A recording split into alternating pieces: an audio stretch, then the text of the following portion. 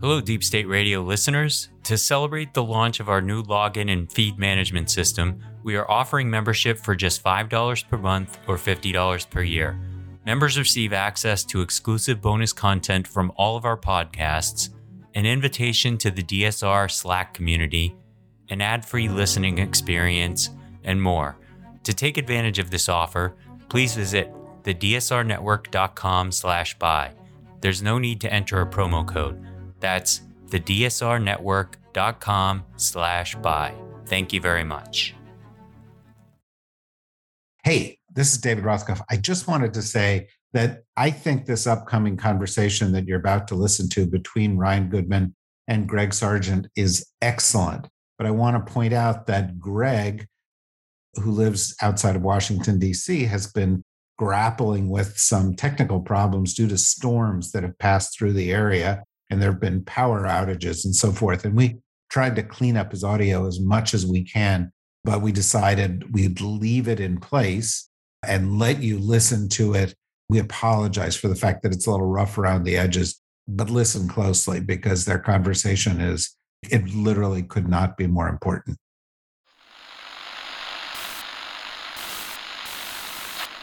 Nine, 12, 10, 28, 2, 23.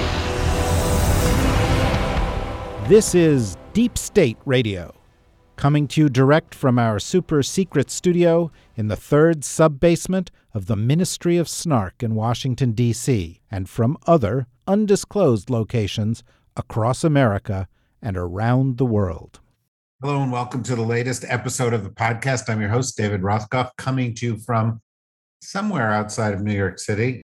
We are joined today by two friends, one I have not seen in a long time, Ryan Goodman of NYU Law School. How are you doing today, Ryan? I'm doing well, David. It's great to see you.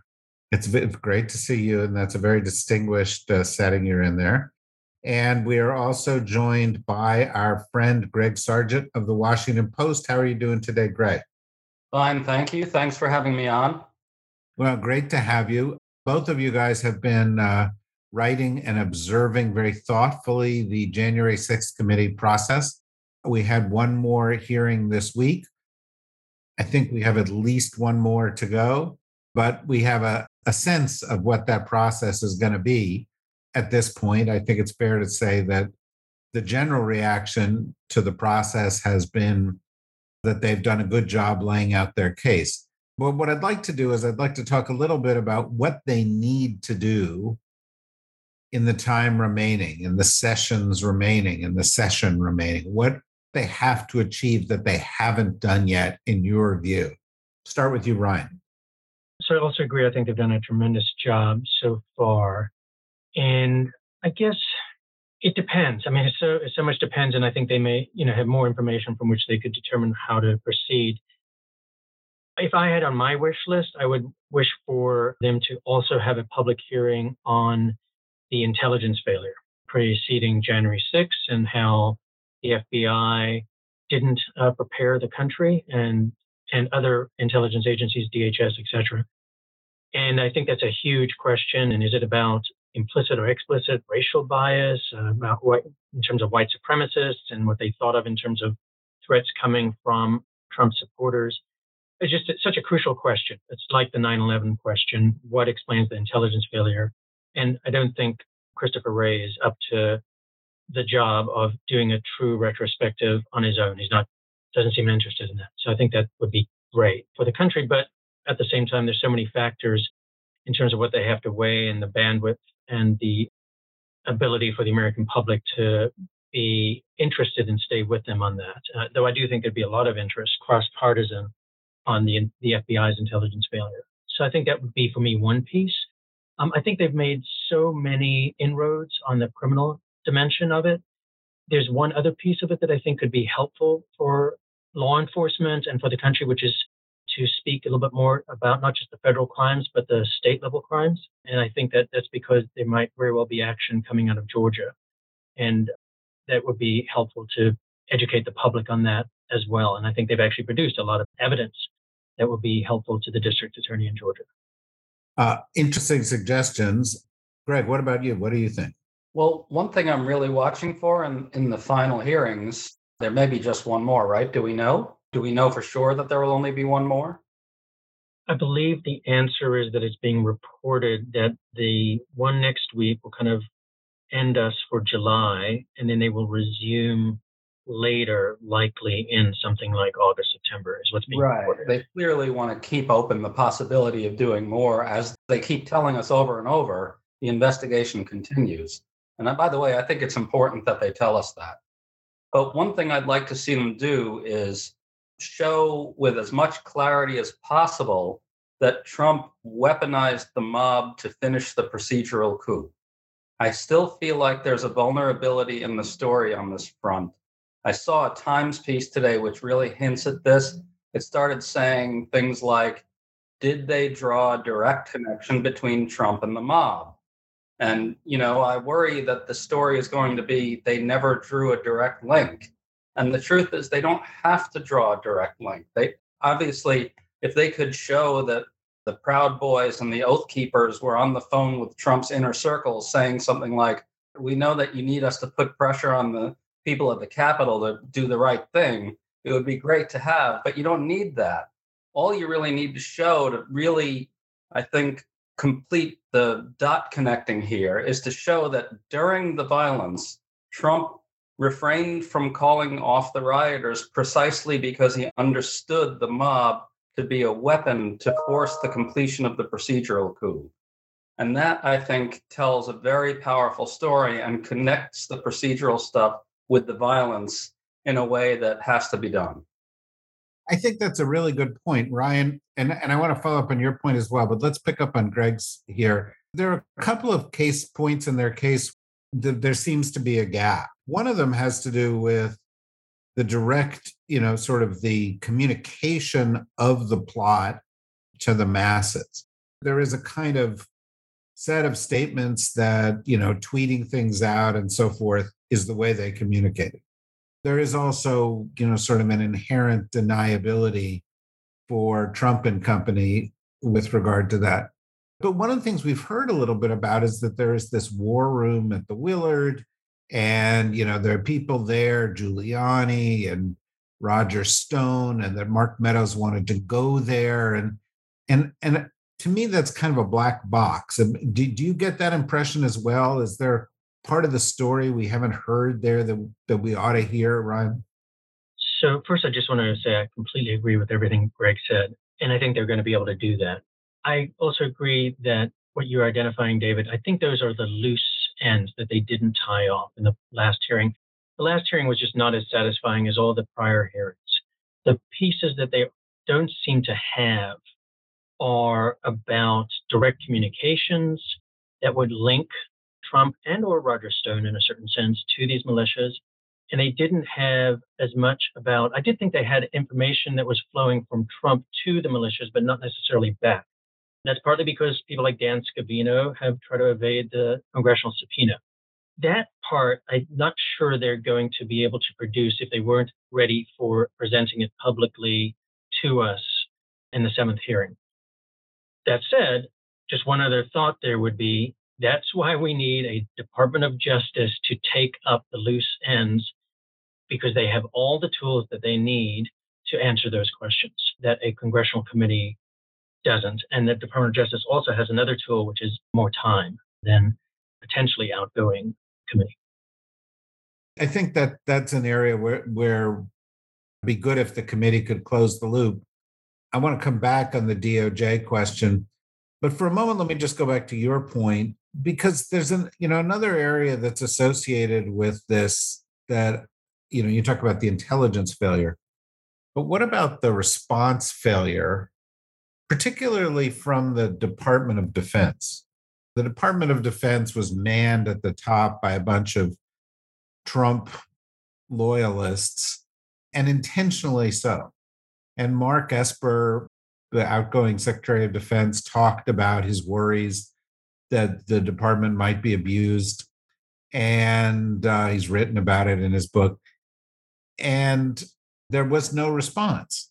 And There's also, sort of a backstory where General Flynn's brother is still in the military and he's involved. And you used to work at the Pentagon. Is that part of the story here too, Ryan?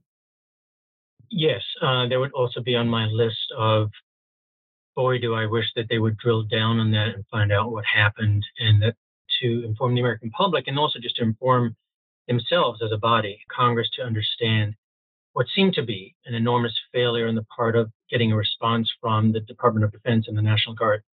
And just to spell out, there are two potential scenarios. Now, I've written a piece called Crisis of Command, in which we favor the more plausible explanation that the Department of Defense and the chairman of the Joint Chiefs of Staff were very worried that Trump would mobilize the National Guard to hold on to power, that once they were in that building, that he would say, okay, now clear the building because we have to shut this all down until we get a handle on what's going on, et cetera. And that was their greater concern. And that actually explains why there was not a response. That's one scenario. And I think there's a lot that actually the evidence goes in that direction.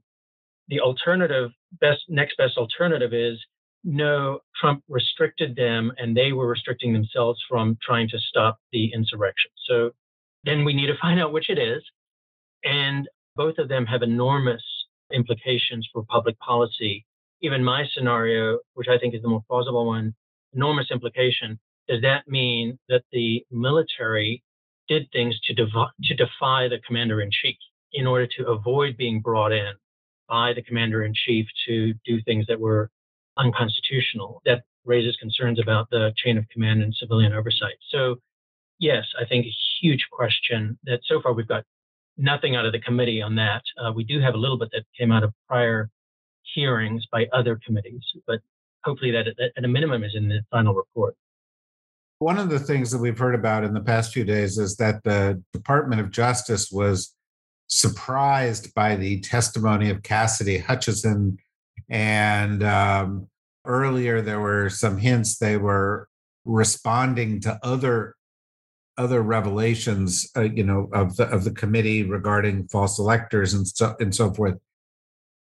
Why is the Department of Justice lagging the committee? Why is the very big, resource-rich Department of Justice lagging this comparatively small, hastily sort of set up group that has very limited investigative capacity?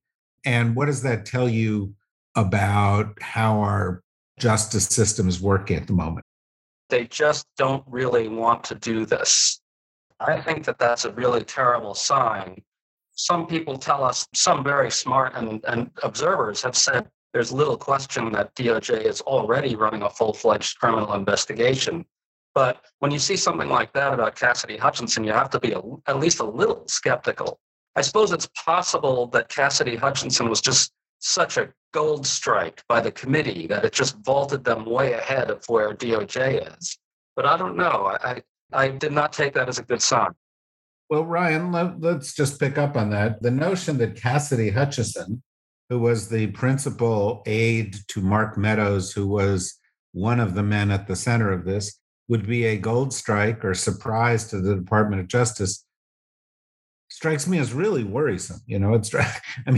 She would be on on anybody's, sort of the way, if anybody knows how the White House works, you talk about the principals and then you talk to their assistants, and you may start with their assistants who are, perhaps more vulnerable in this kind of a case. What do you think of that? And what do you think of these stories of how the DOJ is reacting to the committee? I agree with you. I think that they would have, if they were really trying to pursue all the avenues and had Trump as an obvious target for the investigation, they would speak to these people and they would have come across Cassidy Hutchinson and potentially many others, because they would also have the ability to subpoena people in ways that would happen very quickly compared to the committee. And just to put a couple other pieces on this, that New York Times piece that said that they were surprised by Cassidy Hutchinson also included this idea that because her name had not appeared in any court filings. That's wrong. Her name had appeared in a court filing by the committee in April. They included parts of her written transcribed interviews And the parts that they included were significant. They included the parts in which the White House counsel had warned Mark Meadows and Giuliani in person that the alternative slate of electors scheme was legally unsound. And I wrote about it, and other people wrote about it. Norm Eisen described Cassidy Hutchinson as possibly the John Dean for the committee hearings before the committee hearings began in June. So the Department of Justice should not have been surprised by any of it. If they were doing their own work ahead of time, they wouldn't be. And I think it's very concerning, and it is a strong indicator that they have not had Trump as a target, and they have not potentially even, and I've thought about this a lot, potentially even interviewed people from the White House, which is exactly who you would want to interview if you were doing a robust investigation of, individual number one, and which is proven by the New York Times's Katie Brenner's report from just a few days ago. That is a bombshell, saying that that's exactly right. They didn't want to mention his name in the senior leadership of the Department of Justice. And I have every reason to think that her reporting is superlatively accurate. So yes, the back and forth between the DOJ and the committee over sharing of the transcripts with the DOJ, it's hard to know exactly what's going on there, but it's nice to see that there's now going to be a sharing, at least for the alternative slate of electors, information that the committee has collected and those transcripts. And we know that already the Department of Justice does have an active criminal investigation into the alternative slate of electors. One last point on that is, which I do think, if they follow the evidence, will obviously lead to Donald J. Trump as the node within the network of that criminal conspiracy, thanks to the committee's investigation, which brought forth, for example, the head of the RNC, Ronna McDaniel, saying under oath that Donald Trump with John Eastman got on a call to ask her directly to have the RNC help coordinate the alternative slate of electors. So as long as the DOJ does its work, follows the evidence, wrote with alacrity, it'll get there. But I'm not quite confident that they will, especially based on Katie Brenner's report. According to my calendar, alacrity passed a few months ago. Yes. The fact that they haven't interviewed these people and it's already 18 months, right? That's just incredible. Ryan, you and I talked about this 2 years ago, practically, a year and a half ago, right in the wake of this whole thing. And there is this whole sort of movement out there, not just on Twitter and social media, but people writing about it and so forth, that are like, trust Merrick Garland, trust DOJ. We wouldn't know anything if they did do something, which, by the way, I think is not necessarily true. And everything's fine. But of course, if nothing is appearing to be happening, one of the possibilities is nothing is happening. And there seems to be some evidence to that effect.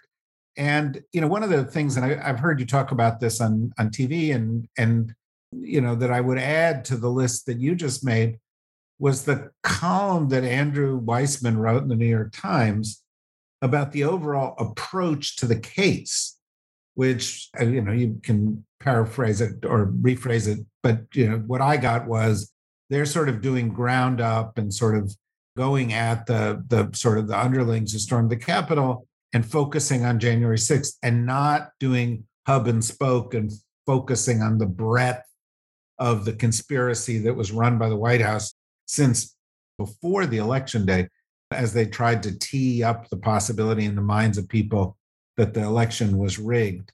Are you beginning to despair? When Weissman, for example, was on TV the other night, he said, yeah, I've spoken to people in the Justice Department, and essentially they acknowledged that they weren't doing what he was saying. At least that's what I got. There are a couple of reasons to not despair in that sense, which is one, Katie Brenner's reporting says that Cassidy Hutchinson's testimony, quote unquote, jolted the Justice Department into a new way of thinking. But, if you read the rest of the actual sentence in the New York Times, it says jolted them into discussing, like having conversations as though, well, finally they're having a conversation about it where they can mention his name, Trump's name. But I do think that maybe that's shifted them. The committee, the production of evidence is so enormous. It's an avalanche of evidence pointing towards indictable material on a range of different crimes and different parts of the spokes of the hub and spoke schemes. And as long as they follow the evidence, I do think it'll lead them right to Trump. So that includes the alternate slate of electors investigation And it also includes the recent revelations of an investigation, at least coming out of the DOJ's Inspector General, of Jeffrey Clark, who, if you indict Jeffrey Clark, I do not know how Donald J. Trump could not be referenced at a minimum as his co-conspirator, that they worked hand in glove for the crimes for which Jeffrey Clark could be held criminally liable. So I do think it leads there. And that's why I actually even think it's not even a question of will Garland proactively indict, but it's actually more will Garland proactively slow down, or will the Justice Department slow down the investigation so that it avoids where it will otherwise naturally end, which is with Trump. And I agree with you as well that there are ways that we would know by now if they were doing, and it's not just, doing the inferences and reading the tea leaves. By one example, the Katie Brenner report, it seems very obvious she's getting her sourcing inside the Justice Department. She knows things about the meetings that Lisa Monaco and Garland are in. She has the memo that was presented by the former U.S. Attorney for D.C. That is not her relying on lawyers of witnesses or defendants. So, and she's impeccable in her reporting on the Justice Department's internal workings. So I think there's all the reasons to despair, but maybe there are these two lines of optimism. Greg, is this one of these instances where we only discover that bad judgments were made or effectively justice was misserved after the fact? And we're in January of next year and the Justice Department hasn't done anything, and the Republicans have won the House and they've dissolved the January 6th committee and they're holding their own committee and they're threatening to investigate Biden and Garland, and the moment was lost. Do you fear that the moment can be lost, Greg? Well, I do. And I'd like to throw out a question, if that's all right, to you guys, because what Ryan said kind of prompted a thought, which is there's got to be a reason that Liz Cheney keeps dropping these huge hints at the end of these hearings. She's now done it twice.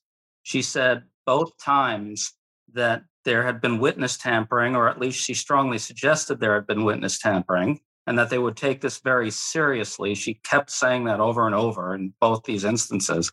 In the most recent instance, she said they had referred it to the Justice Department. And so what I take from that, and I'd like to know whether you guys agree with this, I think she's seeing the things we're seeing and wondering what the hell's going on. And essentially by saying these things in such an enormously public way, she's not just letting people know that they shouldn't engage in witness tampering, though it's probably that in part. She's also saying, hey, American public, keep an eye on whether the Justice Department is on top of this. What do you guys think? I think so. And there's nothing stopping, there should be nothing stopping Christopher Wray and or Merrick Garland from making a public statement that witness tampering will not be tolerated. This is not something to be so quiet about, they're going to maybe quietly investigate, if they are investigating at all, the witness tampering. It's a public statement that they will protect the sanctity of an enormously important select committee investigation into one of the greatest threats to the country, but nothing so far. And it's, as you say, Greg, it's the second hearing in which she has telegraphed this as a very important priority for the committee and an ongoing possible criminal activity trying to obstruct their work. Yeah, I would add, again, we're doing a lot of tea leaf reading here, but some of it's not tea leaves. Some of it's what we're seeing. Mark Meadows and Dan Scavino subpoenas, they were not prosecuted for ignoring the committee to testify, even though they don't have any executive privilege claim because the president of the United States said they don't. And he is the one who determines that. And we also know that, for example, Robert Mueller, you may remember, our one-time savior, came up with a very strong set of cases indicating Trump obstructed justice. By the way, in ways that were completely consistent with things that we've seen subsequently in this case. And tick tock, every day of this year, some of those cases pass their statute of limitations. Because the statute of limitations is 5 years. We've passed the statute of limitations and firing James Comey, which was as clear a case of obstruction of justice as you can imagine. And so there's a lot of evidence that at the very least, this department is reluctant to go after the president. It might be a reason of principle, although I think it would be misguided principle. I would take one other bit of evidence in that this committee hasn't really wanted to share all of their evidence with the Department of Justice, which suggests to me that they don't really trust or feel like they're working hand in glove with the Department of Justice. The notion that there is somehow an adversarial relationship between this committee and the DOJ on a matter so central to the survival of the American idea is astonishing, is absolutely astonishing. And yet, here we are. And, there are a few lone voices, and Liz Cheney has proven to be one of the clearest. And among all the people on the committee, she's the one who on a regular basis says, let us remind you, here's the case, here's the narrative, here are the facts. And she does that thing, that a lawyer, is supposed to do. Well, Ryan, you're a law professor, so maybe you should be the one saying it. But it seems to me, she says, here's what I'm going to tell you. Then she tells you, and then she says, here's what I just told you. So she's trying to make it as clear as possible. And that's why I think in the best case, the Justice Department is a day late and $1 short in this investigation. And as a consequence, I'm worried about the future of it. But in the worst case, I think there are going to be big gaps or even worse than that. What do you think of the responses of Brian and me, Greg? What do you think? I agree completely. I think what you said was actually really exceptionally important about the centrality of this to the survival of the American idea. The fact that there could be among the two main investigative bodies trying to get to the bottom of an effort to literally overthrow democracy permanently is kind of unthinkable. Now, one thing I would say, and I'd be curious to know whether you guys agree with this, I feel like we don't really know the full story of why there's this kind of breakdown between the January 6th committee and the Justice Department. It seems plausible to me that it's not as alarming as it might seem on the surface. It could be maybe the committee wants to really develop certain things before it passes anything along to the Justice Department or something like that. And I don't think we need to be necessarily that alarmed about it. Do you? I mean, I do think there's something disconcerting about the way in which this is broken out into the public, the tension between the two institutions, and that it's also alarming in part because I think that it is, in fact, that they're not both trying to aggressively go after the case. That would be kind of nice, like if they were competitive in the ways that sometimes congressional investigations and the DOJ are, that they both want to get at it. I do think that part of the reason that the committee might be more reluctant is to say, like, hey, either do your own work or why are we sharing it with you when you don't even have a grand jury assembled to look at Trump's threatening phone calls and whatnot in Georgia? Do you have a grand jury assembled, and are you actually investigating Trump for the pressure campaign against Pence?